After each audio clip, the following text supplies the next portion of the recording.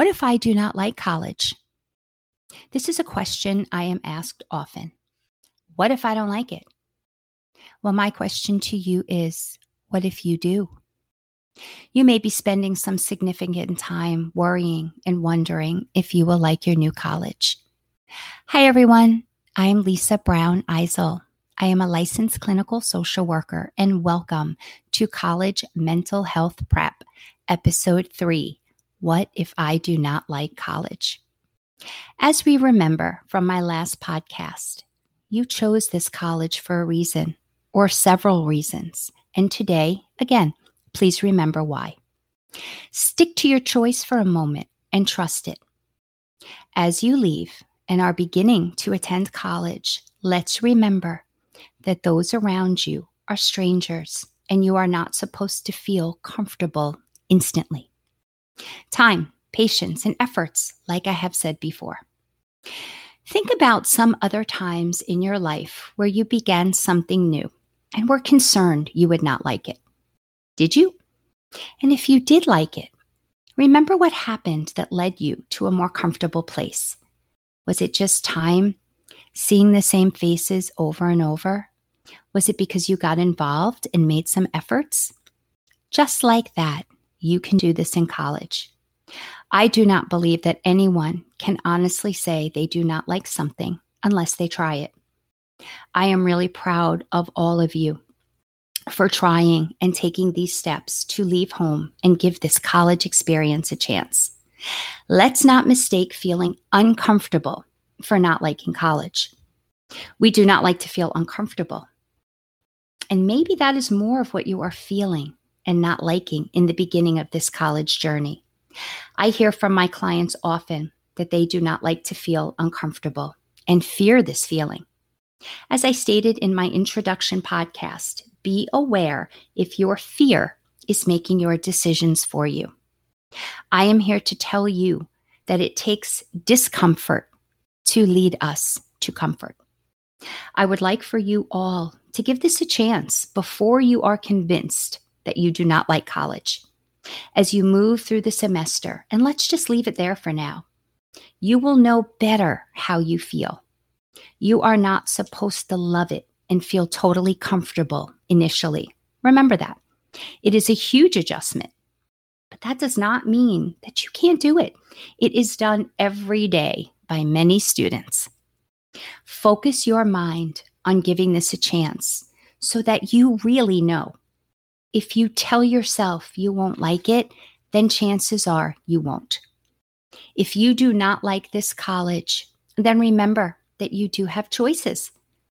Some of those could be extra support, changing your own schedule if it is stressful, changing roommates at some point, or even transferring colleges.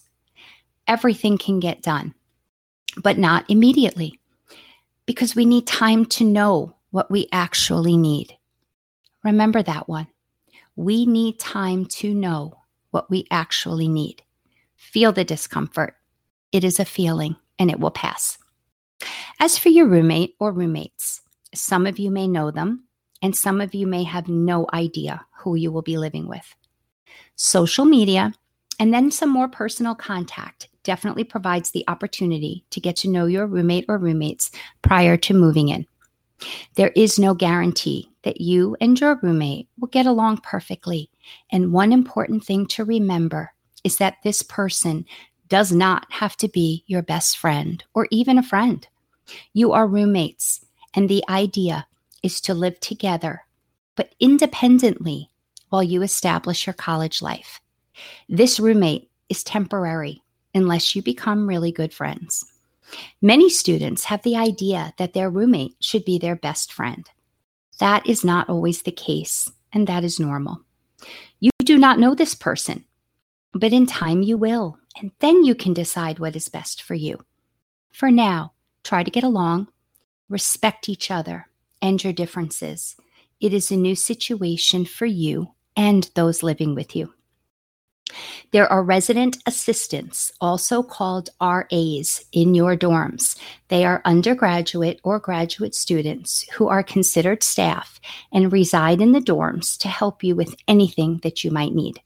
They are very informative and can assist with just about anything related to dorm living. Another issue that I feel strongly about is your own efforts. If you stay in your dorm room, then you will stay in your dorm room. If you get out, walk around, get involved in campus activities, especially those first few days, you will feel better, and it is a great start. It is okay not to know those around you because you are all in the same situation. Colleges do a lot the first week to engage students so that you do not feel alone and you feel a part of the community. You might be thinking you do not want to go, but go anyway. This is a time where you will need to go out of your comfort zone a bit, but wow, does that benefit us in so many ways. Challenging ourselves and our discomfort is necessary during this time. And even if you do not think you can, change your mindset and tell yourself that you can do this one step at a time.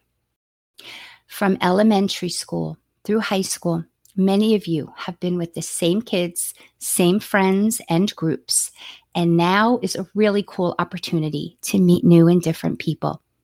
What kinds of friends am I looking for today in my life?